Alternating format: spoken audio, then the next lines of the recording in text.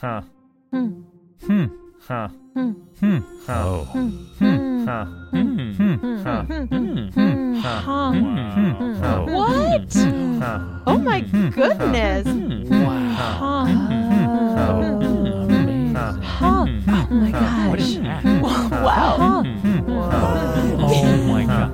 Radiolab. Whoa. Adventures on the edge of what we think we know.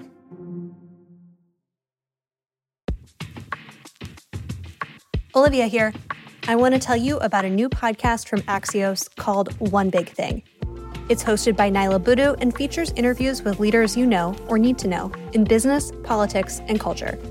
Each week, you'll hear one big conversation on the trends shaping our world, from people like Surgeon General Vivek Murthy, technology reporter Ina Fried, and chef and humanitarian Jose Andres.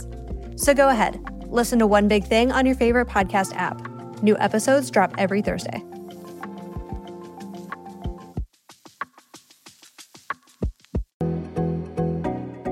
Hello, and welcome to Bio Eats World, a podcast at the intersection of bio, healthcare, and tech. I'm Olivia. And I'm Chris. Today's episode is cross-posted from the A16Z podcast. It features A16Z co-founder Ben Horowitz in conversation with general partner Jorge Conde. This audio was recorded at our 2023 Bio and Health Build Summit, and we're excited to bring it to you today. You're listening to Bio Eats World from A16Z.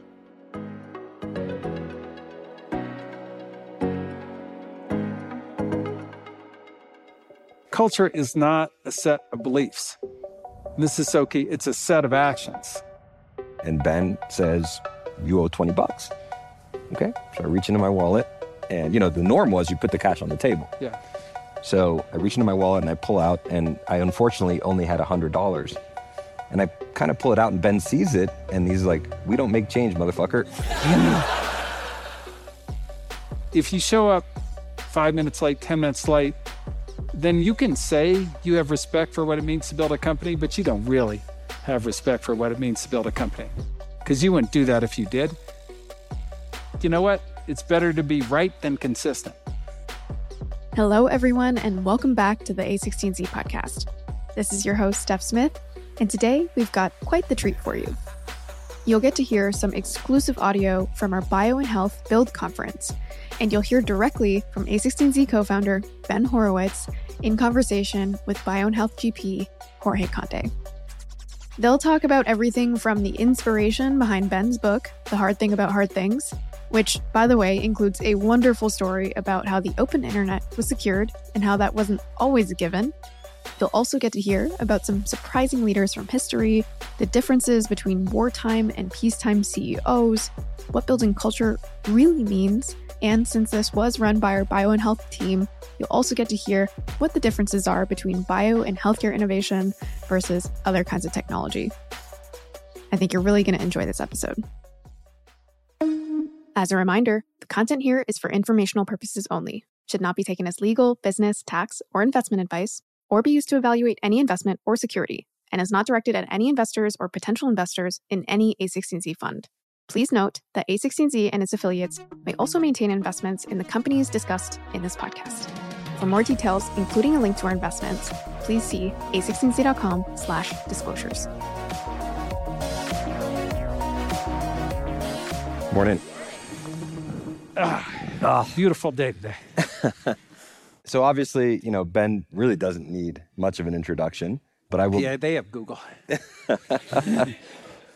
But you've done everything, right? You've been the founder of companies, you've been a CEO, venture capitalist, best-selling author. One of the things that to me is incredible is as I go and visit founders, companies that we're fortunate to be investors in, more often than not, I see a copy of The Hard Thing About Hard Things or... Yeah, when things go bad, it's my time. And I will tell you, on a personal note, I picked up The Hard Thing About Hard Things when I was a founder, when I was a CEO. I was about 7 years into the struggle, the capital S struggle, as you call it. Struggle can last a long time. Yeah, man, it was painful. And for me, it was a hard read. Yeah. I will say that book, it wasn't even a book for me. It was like an intervention.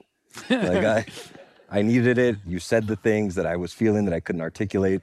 So thank you. Thank you for writing it. Yeah, that was a lot of the book was, the things that everybody was feeling and nobody was willing to talk about. Was it hard to write? Embarrassing, yeah. Was it hard to write, or did it sort of flow out of you at some point? No. I was just like so mad about how building a company was being described that it was easy to write. When you write in a fit of rage, it's easy. It's inspired writing. Yes, inspired writing. So let's talk a little bit about, sort of the underlying fire behind writing that book. Mm-hmm. What would you say are some of the biggest or most important lessons that you learned along the way in terms of being a founder, a CEO, a leader? Yeah, so it's interesting. I was thinking about this. The biggest lesson is actually, and I'll spend some time on this because it's a counter lesson to, I think, today's conventional wisdom. So, like one of the things that most people no longer agree with that kind of once is this whole like great person of history theory where like history is moved by certain people doing certain things and it's kind of been replaced with these, there are these big cultural forces that move it.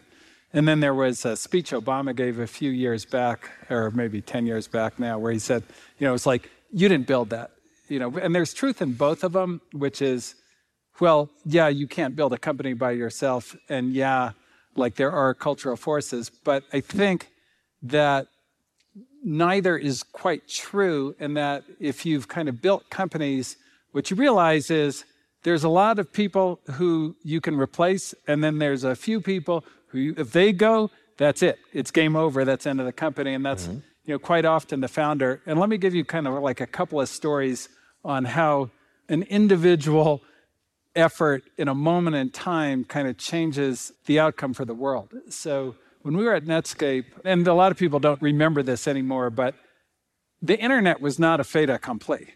Like the internet wasn't like automatic, it was going to happen regardless. That's not true at all. In fact, if you go back and if you can get your hands on the first edition of Bill Gates's book, The Road Ahead, which was published in 1995, right? Many years after like the Mosaic browser and all that. It's a book about the future, and it doesn't mention the word internet, not one time. He refers to something else, which was called the information superhighway, which was something that he was trying to build, Larry Ellison was trying to build in a proprietary way. And it was very competitive kind of at the time in, early 95. And most people and most of the press and most of the kind of people in the world thought the internet wouldn't make it because it was a weird academic network, it was a bunch of professors on it. And most of all, it had no security. And everybody knew then that you couldn't put security into a protocol after the fact, particularly if it was widely deployed. What are you talking about? It's never going to work. And so, Bill Gates was going to own the internet in a proprietary way, much the way like Facebook owns social networking or that kind of thing.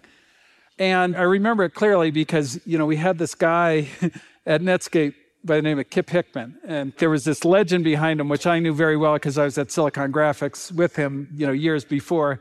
And Jim Clark, who was our kind of like very excitable founder, we couldn't get the kind of operating system to work on the SGI machine, on the new multiprocessor machine.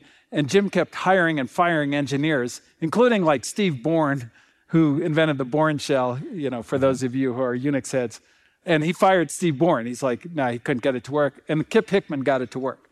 And so Kip Hickman's at Silicon Graphics, and Jim Clark says to him, Kip, you have to secure the internet. Just like that. Like that was you have to secure the internet. And Kip came back in 3 months with SSL, like spec implemented in the product. And that changed it. And that was like basically the start of the internet beating the Microsoft proprietary network. If Microsoft had won, Nathan Myhrvold had already said, we're going to take a vigorish, which is a kind of mafia term, basically a cut of every transaction on the internet. And you go, well, that would have been a very different world. And we've actually seen that play out, right? Like the smartphone could have been open, but like nobody stepped up to that degree on the open thing. And we do pay a 30% tax on every single application we get on the smartphone. You mean through the Apple Store? Yeah, through the Apple Store. So things can really change. And, so yeah, Elon Musk, he didn't start Tesla and he couldn't build it with all those people. But like if he hadn't been so crazy and raised all that money and so forth and taken on Ford and GM, which was like the most psycho thing you could ever do, like how much longer for electric cars? Would have been, 10 years, 20 years. And so, a lot of the biggest lesson that I have is if in that moment the founder or the person doesn't step up, then the world is different. And look, for everybody here who's a founder, if you don't fix the healthcare system, if you don't kind of produce that drug, like maybe somebody will do it in the future, but how many people are going to die in the meanwhile? And the world really does change on individual efforts. And that's probably the biggest reason, I wanted to start the firm, was just to get that message out. That's remarkable. And it is incredible that you can pick sort of specific examples of where a founder did change the world. And that's a great lesson. Speaking of great founders, you make a lot of historical references in your work. Who's a surprising leader in history that you would highlight to folks here? And are there any sort of unique lessons that we can draw from an unsuspecting figure, if you will? Yeah, so the one that I've probably written the most about is Toussaint Louverture, who was the founder of the Haitian Revolution, which is the only successful slave revolt in human history. I don't know if there's other species that have slaves. But he was really remarkable in that he was born a slave, but the kind of very special thing that he figured out, and he is very a super smart guy. I mean, part of the reason he got into that position is he was so smart that the guy running the plantation was like, wow, you're smarter than everybody else here. I'm just going to let you run it. You kind of take over. And he became the guy's driver. And so he would go into town and meet all the various Europeans who were kind of fighting over the island at the time. And he basically learned European culture. And by understanding all the things in European culture and then all the things in slave culture, he was able to take, a culture that nobody had been able to create a military out of, because slave culture is very difficult. Military culture, because it's a very low trust environment. And in the military, of course, you have to be able to trust the orders in order to get anything done.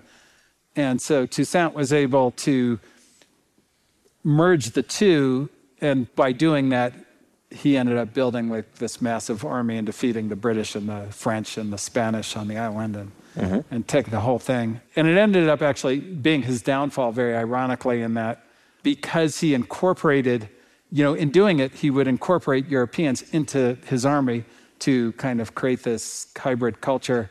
And that's how his enemies unhooked him at the end and turned him over to Napoleon. And that was the end of Toussaint. That was that. And they kind of ended that culture, which was a very advanced culture. So when Toussaint was running Haiti, they actually had more export income than the United States. So he had built a pretty amazing economy and so forth, but oh well. Remarkable. It didn't work out in the end, but it was an unbelievable story of how you build an organization out of, kind of elements that people might not think would work.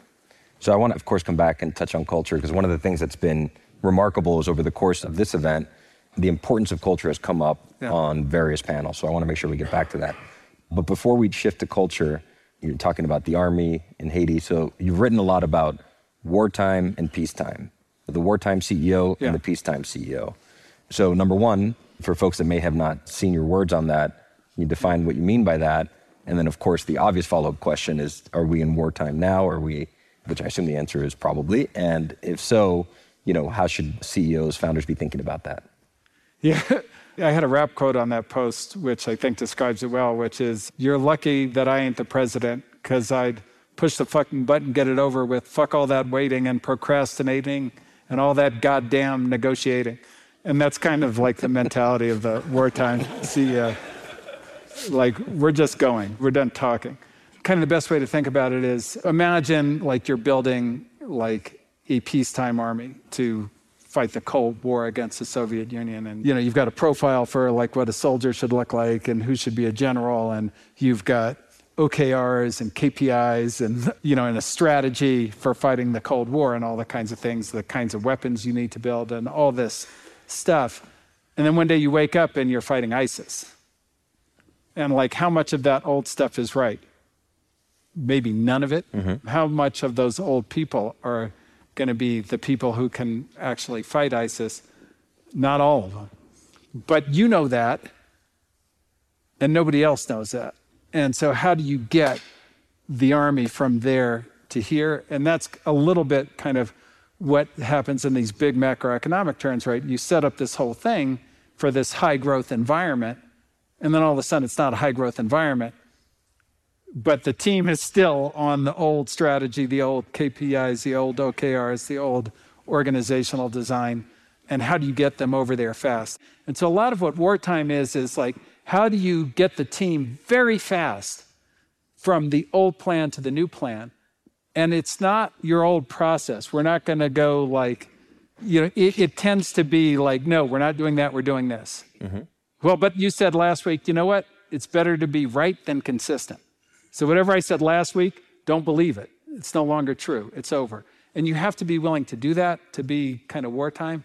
And in a time like this, it becomes very essential because every day you delay could cost you the company. But to make that shift into like a wartime footing, two things have to be true, right? You have to recognize that you're at war, and then you have to be able to make the tough decisions. So I think that most people, like in my experience, most people recognize it and they freeze. And they freeze. Because so they don't do the second part. Look, there's two things that people don't want to do that are necessary in wartime. One, they don't want to be inconsistent, and that's very dangerous. And then the second thing they don't want to do is not listen to their team. And I know that sounds funny. Well, what do you mean, Ben? You're saying we shouldn't listen to our teams? Yes, you can't listen to your team because they're on the old plan, in the old structure, with the old idea. And so you have to, for that period until they reset, you've got to dictate and go, no, we're not doing that. And then they'll start using your cultural ideas against you. So let's talk about culture. Let's talk about your words. Yeah. How do you define culture? I think people have like a feeling of what culture is, but it's a hard thing to define. So help us define culture and what you mean by it. Yeah, so I love the samurai from a cultural design standpoint, cultural implementation standpoint. It's an amazing thing in that if you go to Japan today, like it's laden with samurai culture. Like how did they build a culture that lasted so long? And one of their core ideas is a culture is not a set of beliefs. And this is so key. It's a set of actions. And I think when you talk about culture, that's like where you have to start. Culture is all the behaviors that you have, how you treat each other. Like if somebody sends you an email, do you get back to them, in an hour, in a day, in a week, in a month, in 3 months? But, like that's a cultural idea. Do you stay at the, Four Seasons or at the Red Roof Inn when you travel? Like all these things are cultural. When you work with partners, do you actually care about their outcome or not? Like all these things are part of your culture. And your culture ends up kind of defining a lot more of how the organization works than your mission statement or your KPIs or any of that other stuff, because it's like daily how you're behaving. Every micro decision that everybody makes is kind of a reflection of the culture. Do you come to a meeting on time? Like, does that matter?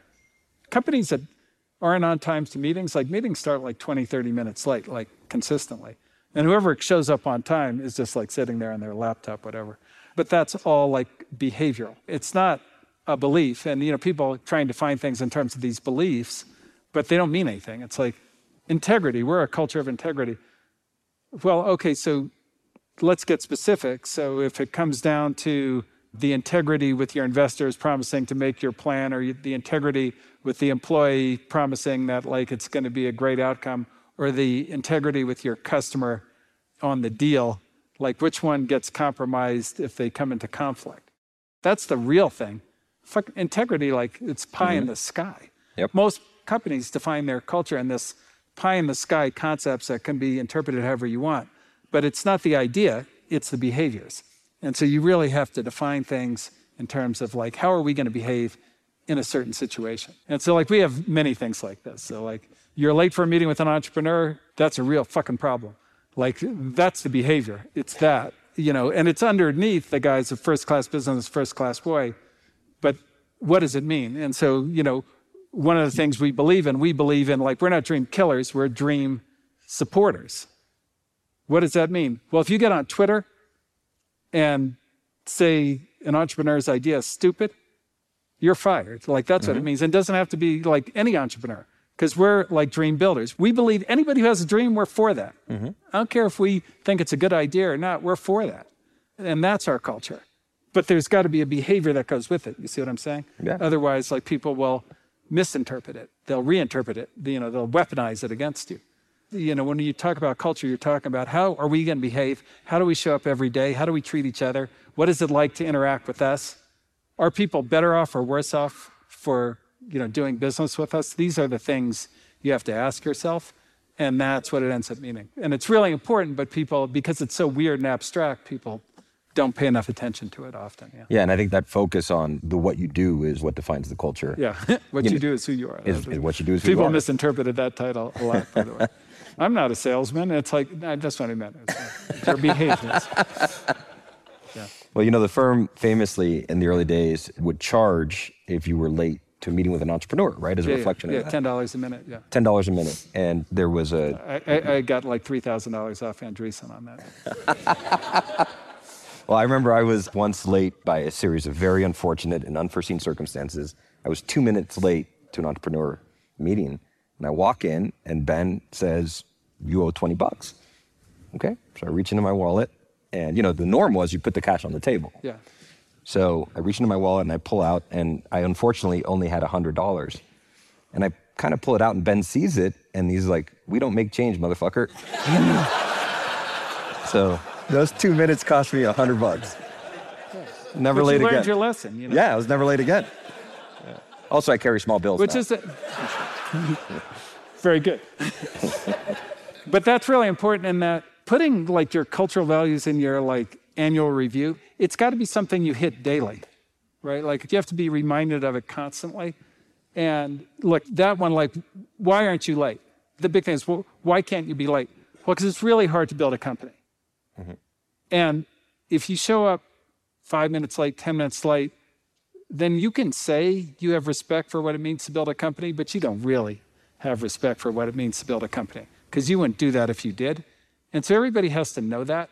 And if everybody in a venture capital firm doesn't know that on a daily basis, then they'll lose that, because the other behavior is, I have the money, you need the money, you show up to me to get the money, I decide if you want the money, I feel like the big person. You're the small person. Like that can seep into a venture capital firm really easy. So you need a daily behavior to go, no, we're not doing that. No, we're not doing that. We're going to be on time. We're going to get back to people. If we don't invest, we're going to let them know why. Like all those things, all those behaviors counter-program this natural kind of dynamic that can make you somebody you don't want to be. And so when you talk about culture, that's what you're really talking about. You said something to me a long time ago that stuck with me, and it was around communication as companies scale. Yeah. I think you told me like after 50 people, the systems that you had to communicate with 50 break down, and you got to have a new system. Does culture scale? It's hard to scale, right? So look, you don't even have to write it down or say anything if it's, the first 10 of you, because, like you get along, you do stuff, somebody does something, like they'll feel bad because they're not part of the group. You want to be part of the group, all that. But like if you're 1,000 people, like there are many subgroups. And then worse yet, you hire people from another company. So you could hire people from Novartis, or you could hire people from Merck or wherever. And they're going to come with that culture. And, like, oh, we got into this vein of Google engineers, who can do AI stuff, and we hired 8 of them. Well, those 8 people, by default, are going to behave exactly the way they did at Google unless you force them to assimilate into your culture. And so a really important thing is like mandatory cultural assimilation in a company is very important. And not to say there won't be kind of subculture variations within, like sales might be different than engineering in many ways and that kind of thing. But there are certain things, certain tenets, certain parts of the culture that you can't compromise on. Mm-hmm. And again, if you do, it'll slip away very fast.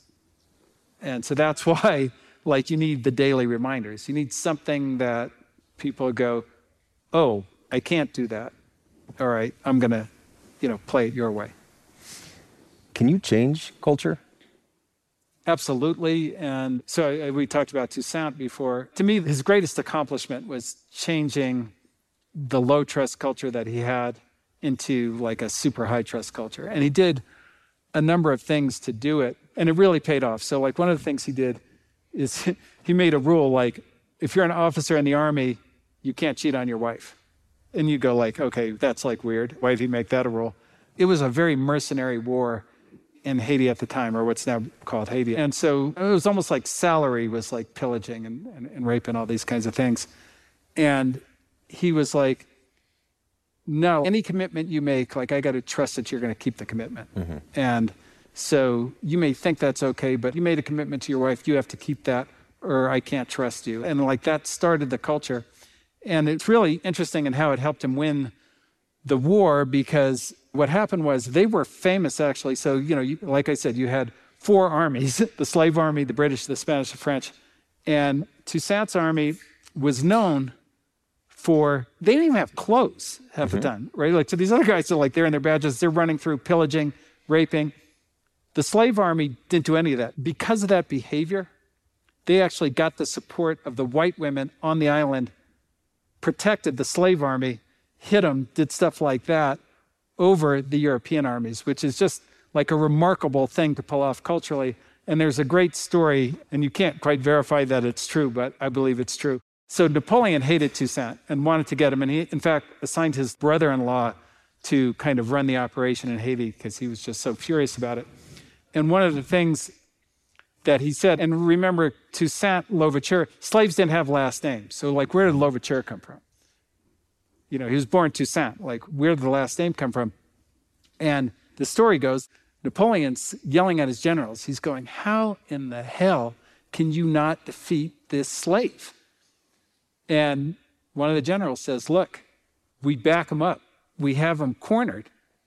And just when we think we're going to get him, there's an opening. So he became Toussaint Louverture, Toussaint the opening. Wow. I think that, that's a product of the culture. Like, he could always get away because he had so much support because, he was culture first.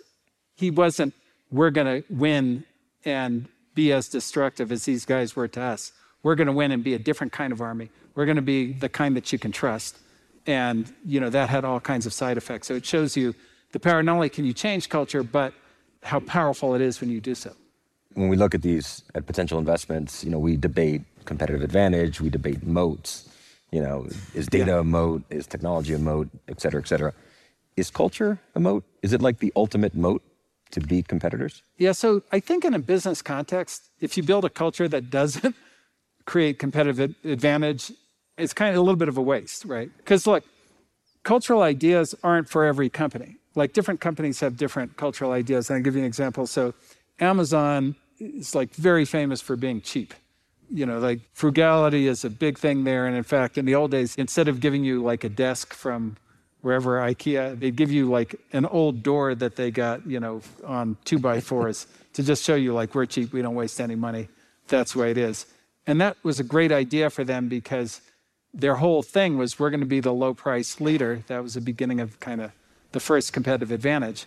And you need everybody in the company to be of that culture. Now, you look at Apple, their Cupertino campus, they have like $5,000 doorknobs and stuff like that. Like, they're the opposite of cheap. But they never want it to be cheap, because they're high design. Like, that's their competitive advantage. So they have a culture that facilitates that. And I think, cultural competitive advantage. And like, you work at Andreessen Horowitz, we do a lot of things. And there's a whole story behind what we do and, why we do it and the way we do it and all this kind of thing. Culture is not like come from a person. The whole place has to kind of agree, believe in it, because there's no way. I don't see I'm not in every meeting. Like, how am I going to enforce a culture? And I rarely do it anymore because everybody else does it. Like, we had an incident where like somebody said, like, some entrepreneur or company had like a obvious like security bug that they screwed up on.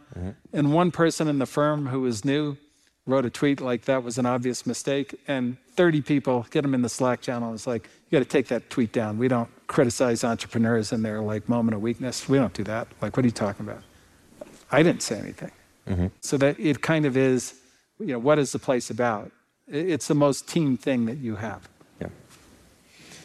So let's switch gears a little bit, if we could. We're very fortunate here that we have pretty much the entire cross-section of the healthcare and, biotech or life sciences industry. Yeah. We've got the payers, providers, we have regulators, we have, again, biotech companies and the like. To me, one of the most interesting cross-sections that we have in this room is we have startups and we have incumbents. And, for me, having been in this industry for a long time, the interplay between startups and incumbents is one of the most fascinating things about the healthcare industry. Because on the one hand, our partner, Alex Rampell, has this great quote that, I'm going to screw it up, but it's the battle between startups and incumbents is, can the startups get distribution before the incumbents get innovation? Yeah. Right? In this industry, what's interesting is, when you're competing, that's true. In many cases, startups and incumbents have to collaborate, right? Because the healthcare system is so complex. And so when you're competing, it's can I get to distribution as a startup before the incumbent gets to innovation? But when you're collaborating, you're actually renting from each other, right? The startup is renting expertise, they're renting access, they're renting, the ability to get to patients. And the incumbent, in many cases, is renting innovation, right? And that's a bargain. It's not a battle.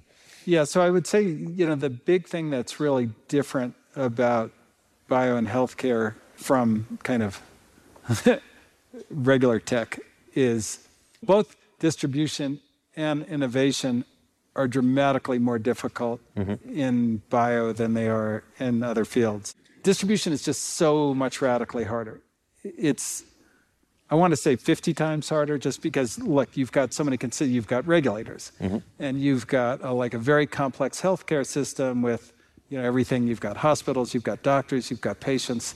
And to navigate through that before you run out of cash as a startup, it's really difficult to raise enough money to do that with no help. And then on the other end, innovation is very difficult because you build an organization to do drugs in a certain way, and then all of a sudden, you've got AI, you've got CRISPR, you've got gene therapy. None of your processes are built around that. And so either you're gonna do some very radical surgery on your big company, or you're gonna go learn how to do that from somebody. So it is very, very different in that way. And it's unlike any other kind of field that we play in. Yeah, no, I think that's right. We started this conversation with you giving us the history lesson on the birth of the internet and how it could have been the information superhighway with tolls on it and all that. A big theme of this meeting has been AI, and we've talked about that. How do you read this moment for AI, and how would you advise founders to think about how to navigate what is an incredibly rapidly evolving terrain? Yeah, so it's really been fascinating. I actually studied AI, in graduate school. That was my focus. And the one part of AI we knew wasn't going to work was neural networks. Because in those days, you'd make one to do OCR, character recognition, and it could recognize the letter A and the letter Q and nothing else. It was kind of the irony of AI was it was this general purpose thing that could only do the most specific thing you could imagine. So it's really been startling. Kind of started in 2012, but really kind of picked up in the last, massively since ChatGPT was released. So I think that the main thing is when there's this big a change that's so fundamental, you have to run at it. Do not think you know what it is. Don't try and get a quick assessment and go, it's good for this and not that. Or, it's good for their business, but not our business. Or it's going to top out because we're out of data or whatever. Don't jump to a quick conclusion on it. You have to get far into the details to really kind of understand its implications. And what I always find on these things is the closer and the more you understand it, what you'll find is most people are doing the thing I said not to do. And so it can very quickly become what looks like an existential threat to you maybe will quickly become a massive competitive advantage if you understand it and master it. But look, the most dangerous thing is to ignore it, dismiss it, or kind of give it short treatment. Great. We're nearing the end of our time, so I'll ask you two things to close this out. One is you're approaching the 10-year anniversary of the publication of Hard Thing About Hard Things. Yeah, I guess I am, yeah. So if you were to write an epilogue for the 10th anniversary edition for that book, anything you would say? Well, I think I wrote it. What you do is who you are. Fair enough. That was the big missing part, I thought, of the Hard Thing About Hard Things. So just, and part of it, it's just the advanced version. Culture really starts to matter at scale because, look, you don't have, anybody's running anything at scale. No, you don't actually any longer have command and control of the company. Right? Vinita's smarter than me. I can't tell her what to do, right? Like, there needs to be, we need to be part of the kind of same idea. And so, the first book was for kind of any entrepreneur. I think that for the second book was more relevant for people who got to some scale. Fantastic. Well, in the first book, you started every chapter with a rap quote. Yeah. Can you close us out with a quote in your mind that, gives us some sage or wisdom, captures the moment?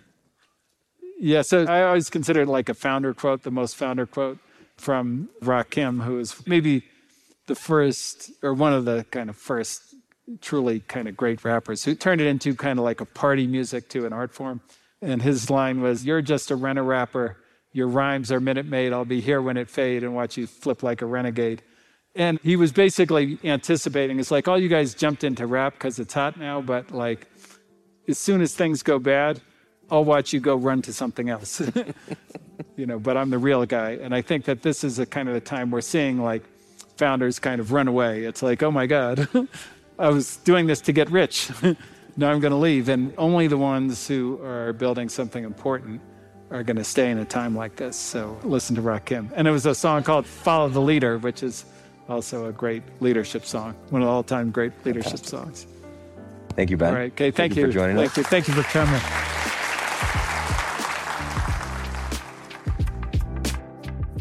Thank you for joining BioEats World. BioEats World is hosted and produced by me, Olivia Webb, with the help of the Bio and Health team at A16Z, and edited by Phil Hegseth.